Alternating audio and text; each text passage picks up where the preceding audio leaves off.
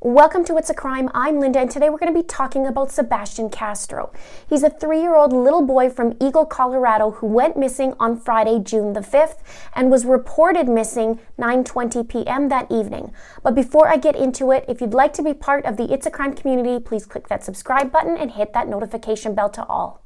Click the like button if you support this video, and please share this out where you can. Now, let's get into it.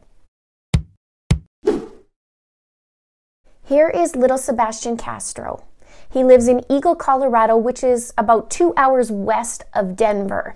He's 3 years old, he's autistic, and he's nonverbal. And he is not comfortable with adults that he does not know. He has brown hair, brown eyes, and was wearing red shirt with red shoes and ripped blue jeans. He was reported missing at the Eagle Villas apartments at around 9:20 p.m. on Friday, June the 5th.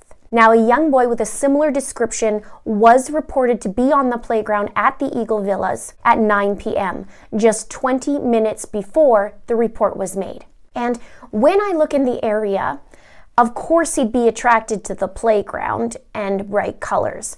I'm not sure what happened beforehand yet. Were they playing in the park or not, or where their apartment is in relation to the building?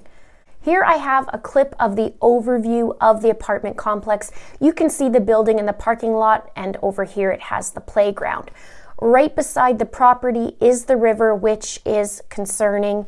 It's been reported that the Eagle River reached its likely peak for the season on Tuesday.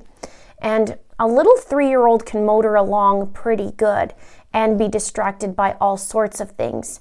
Now, on Saturday, June the 6th, Vail Mountain Rescue used boats to float the river, and drones were also included in the search, and I also read that there was also a helicopter. Now, a number of families joined in searching along the river, and search and rescue crews are saying it's not recommended.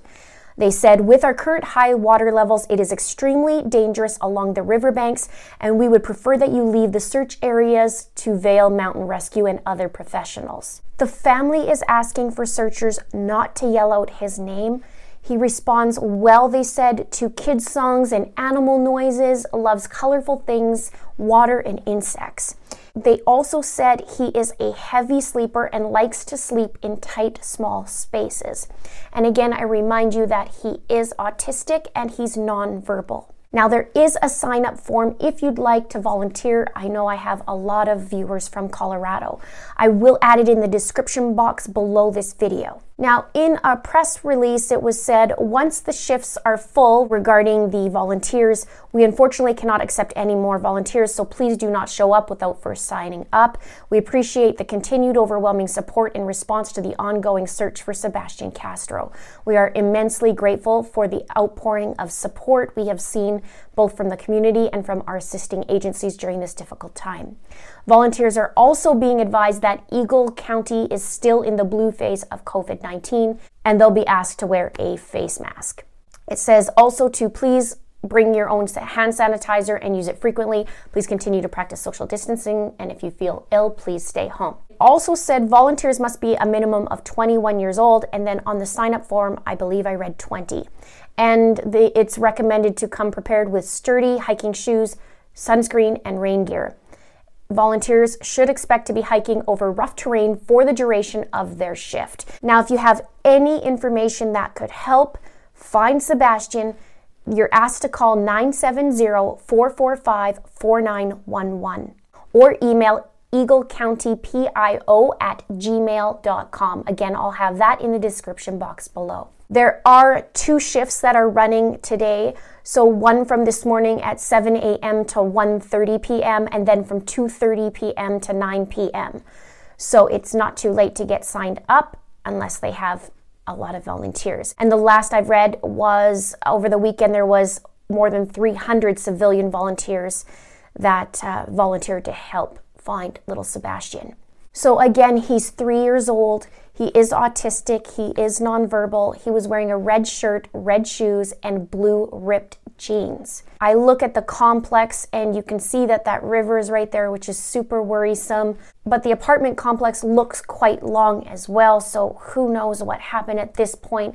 It's too bad we don't know what happened prior to this, just to see if if he did leave the house and went there, or if they went for a walk and, you know, they were in the playground, or what happened the moments leading up. There was reports that somebody with a similar description was at the playground at 9 p.m.